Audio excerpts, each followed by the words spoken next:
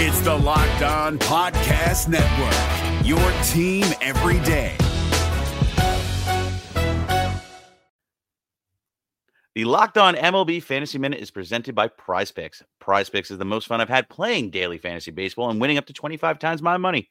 Download the app today and use the code LOCKEDONMLB for a first deposit match up to $100.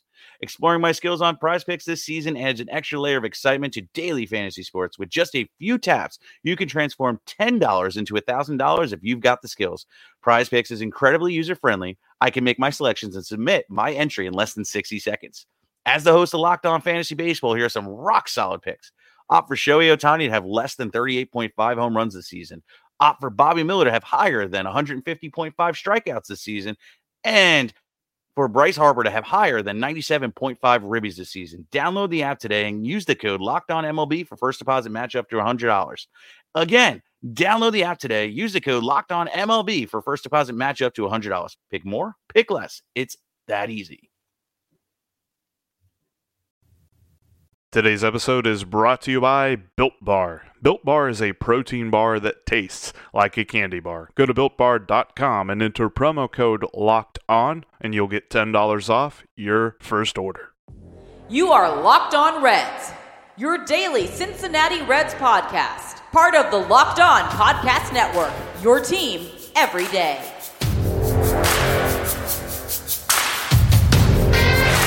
Welcome into your daily source for the Cincinnati Reds throughout the offseason. This is the Locked On Reds podcast, and I'm your host, Jeff Carr.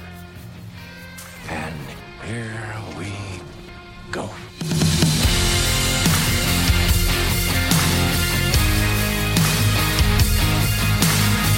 What's up, Reds fans? Welcome in to the Locked On Reds podcast. Thank you so much for joining me today.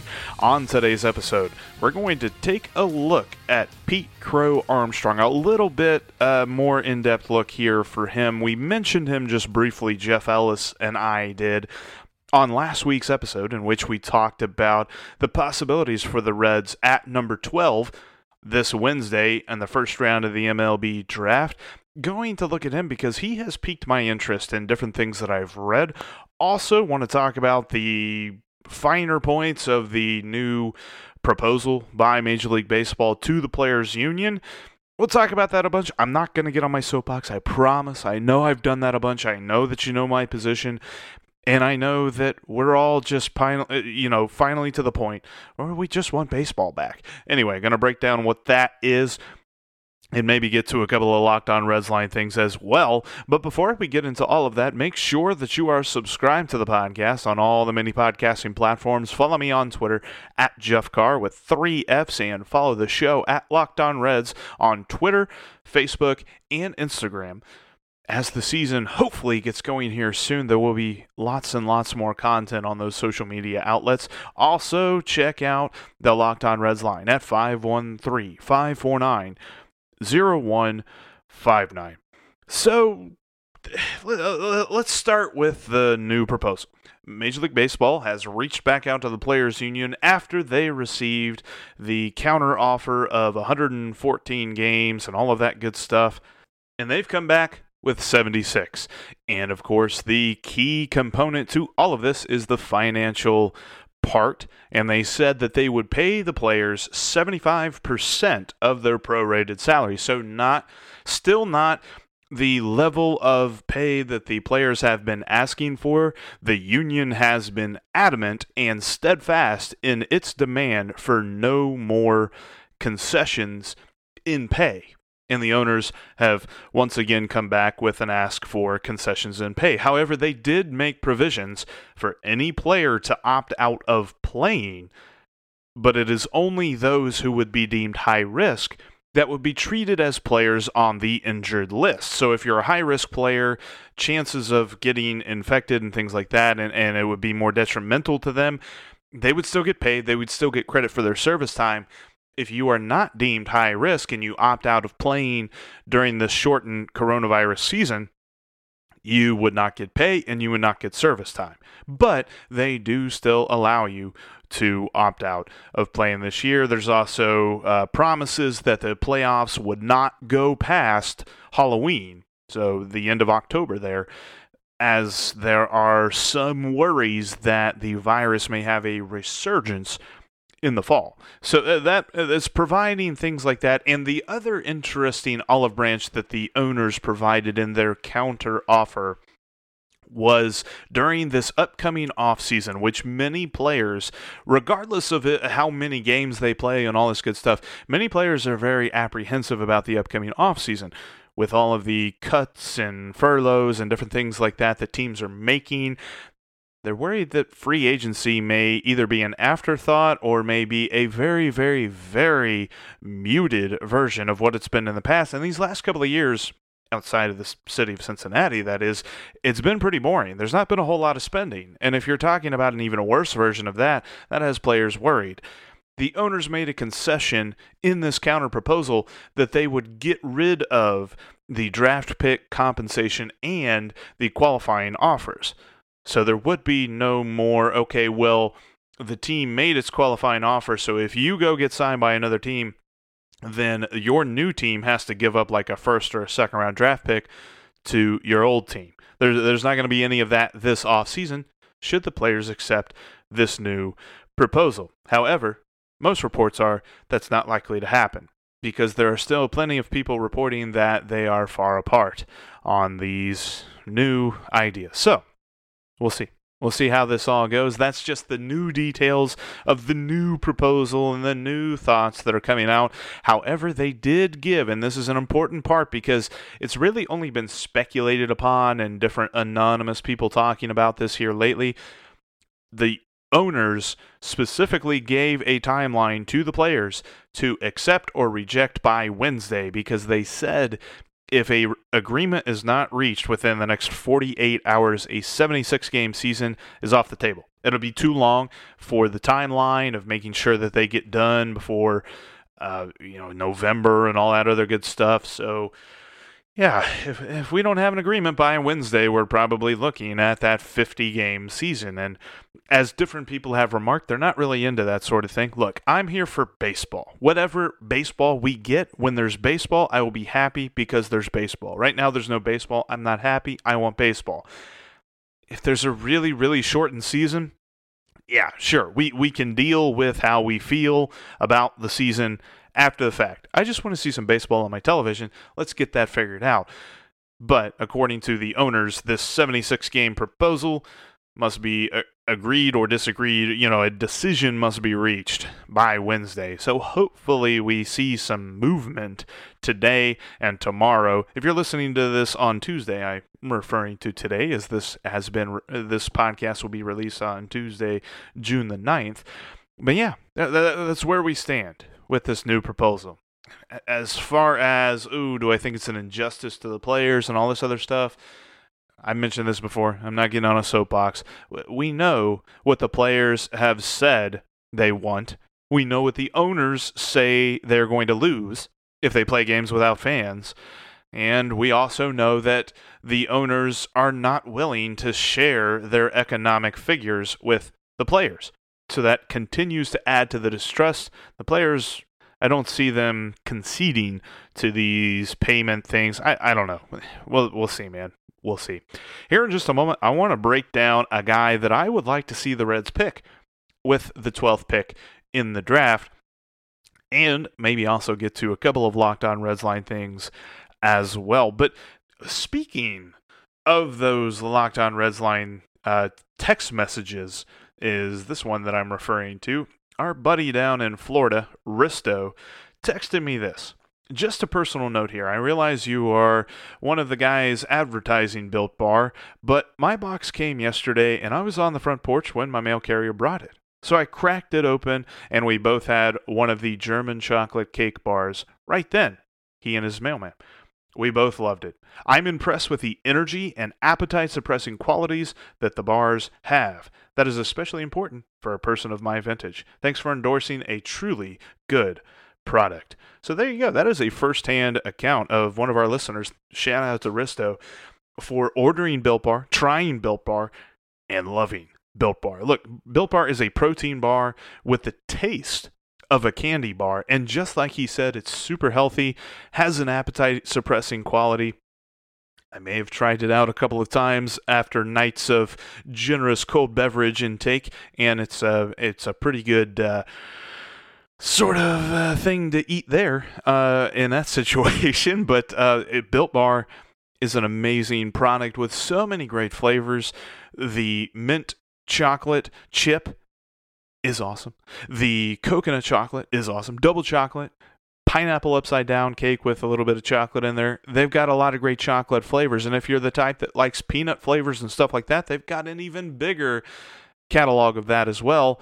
It's just in my house, we're not into the whole peanut thing, which is amazing because Built Bar produces their bars in a facility separate from those who produce the peanut ones. So the allergens are not a factor there. There's so many great health benefits with Built Bar, and the best way to get your hands on them is to go to BuiltBar.com and enter the promo code LOCKEDON. You'll get $10 off your first order, and they are an awesome company for customer service. After my first order, after I reordered and all that good stuff, they gave me a $10 gift card. Now, I can't vouch if that's like a thing that they do for everybody, but just, be aware. I got a $10 gift card after my first order, so I get $10 off my next order, and trust me, there's going to be a next order. Go to BuiltBar.com and enter the promo code LOCKEDON for $10 off your first order of the protein bar that tastes like a candy bar. Just in case you missed it at the end of last week's podcasts, I had an interview with Jeff Ellis talking about his mock draft that he did and where he had the Reds going with the 12th pick in the first round. He had them taking an outfielder named Austin Hendrick, a high school outfielder with a lot of power. And as I read up on him, I got pretty excited. There's another guy, though, that he mentioned that we talked about a little bit but didn't talk about a whole lot. A guy who goes by PCA, and that's because his name is Pete Crow-Armstrong.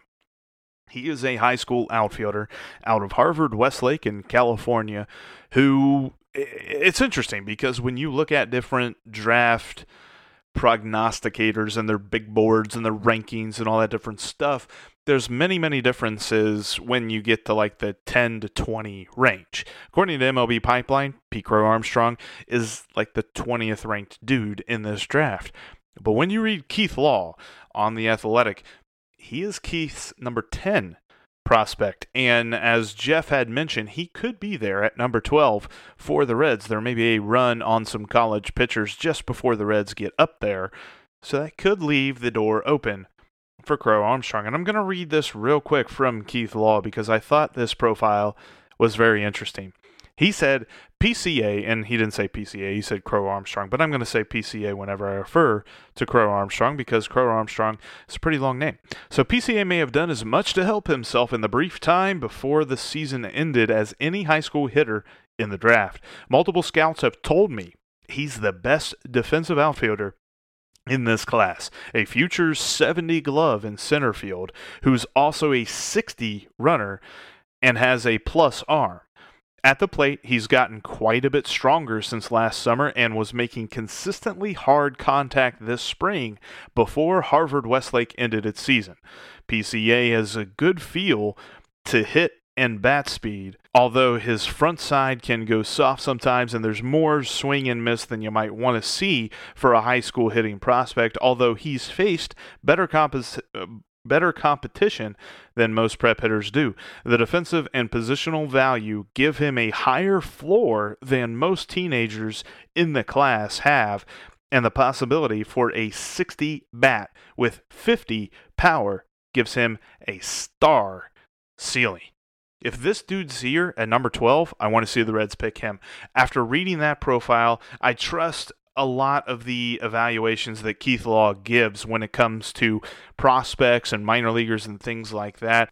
He did used to work in a Major League Baseball front office after all, but I love this profile on him, and even though he seems to be one of the higher prognosticators when it comes to PCA, I think this is the route that the Reds should go. Something Jeff Ellis mentioned as well in our talk was that he is a very good contact hitter with good on-base potential. And if he can be a plus fielder with a good arm and stuff like that, and they mentioned the best defensive outfielder in this class with a future 70 glove in center field. Now, for those of you that don't realize, we're talking about the scouting scale of 20 to 80. 80 is the top, and they're talking about his glove could be as good as 70. So he could be a bona fide center fielder in the future. He's 18 years old. He's actually a little bit younger than Austin Hendrick is. So if the Reds are to pick him at number 12, we probably won't see him for, 4 years probably. But could be a very interesting future star for the Reds if they can nab him there at number 12. We're going to be continuing to talk draft stuff all this week here on the podcast as we lead up to Wednesday and Thursday for the draft. The only thing going on in baseball right now. Also, forgot to mention, his parents are both in Hollywood. His mom and his dad are both in different things. His mom was a couple of minor characters in some bigger shows like Heroes, and she was a minor character in Minority Report. She also played the mom in Little Big League. I don't know if you guys remember that, but she was in that. And his dad as well had some minor roles. Most notably was Detective Byers in Season 2 of American Horror Story. I think that was Asylum. That was an interesting one. But yeah, so that's kind of cool. Not really some reason that you would draft a guy, but kind of cool that both his parents are actors and an actor and an actress. Actors, actress, whatever. Yeah, they're both in Hollywood. But yeah, Pete Crow-Armstrong is a name to know along with Austin Hendrick. And I've also seen some stuff. We're going to talk tomorrow about this particular prospect, an interesting guy who, according to Keith Law, he is the 12th best pick in this draft. And I saw him mocked to the Reds earlier in the draft talk season. Cade Cavalli, a pitcher. We're going to talk more about him tomorrow, though. Like I said, it's worth having different guys' names just to be floating around for this first round. As far as getting past the first round, that's kind of a crapshoot, but we're going to be looking a lot at some guys who the Reds could be going after at number 12. It could be Austin Hendrick. It could be PCA. It could be Cade Cavalli. It could also be somebody named Nick. And as Craig from Annapolis points out, there's still more in the history of the Reds taking Knicks in the first round. Hey, Jeff. Greg Wyman from Annapolis, Maryland. Just giving you a call. I was outside working on my deck, and I heard you talk about all the Knicks that the Reds had drafted. And I wanted to give you one more. Nick Saski, the old first baseman. We drafted him, I believe, first round, 1978. So just wanted to give you another Nick that we drafted, and unfortunately, Saski didn't pan out as well as we would have liked. Can't remember if he got vertigo when he was with the Reds or not, but he never ended up being a top number one for us, like all the picks that we made in the 70s. Our number ones never seemed to pan out as much after the early part of 1970s. There you have it, another Nick to add to the list of Reds' former draft picks. There is a possibility for the Reds to go after a pitcher named Nick Bitsko, who we talked about a little bit with Jeff Ellis last week as well. We'll probably talk about him before the draft on Wednesday.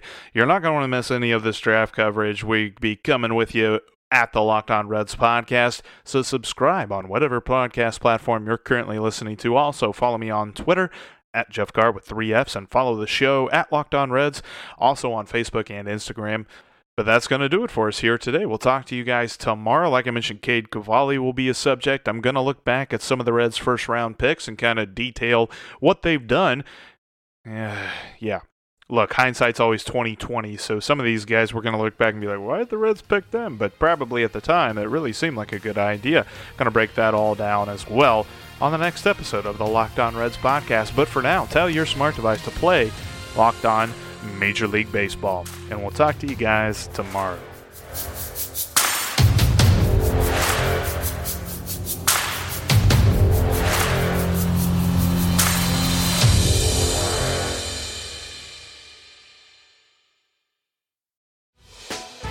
Hey, Prime members, you can listen to this Locked On podcast ad-free on Amazon Music.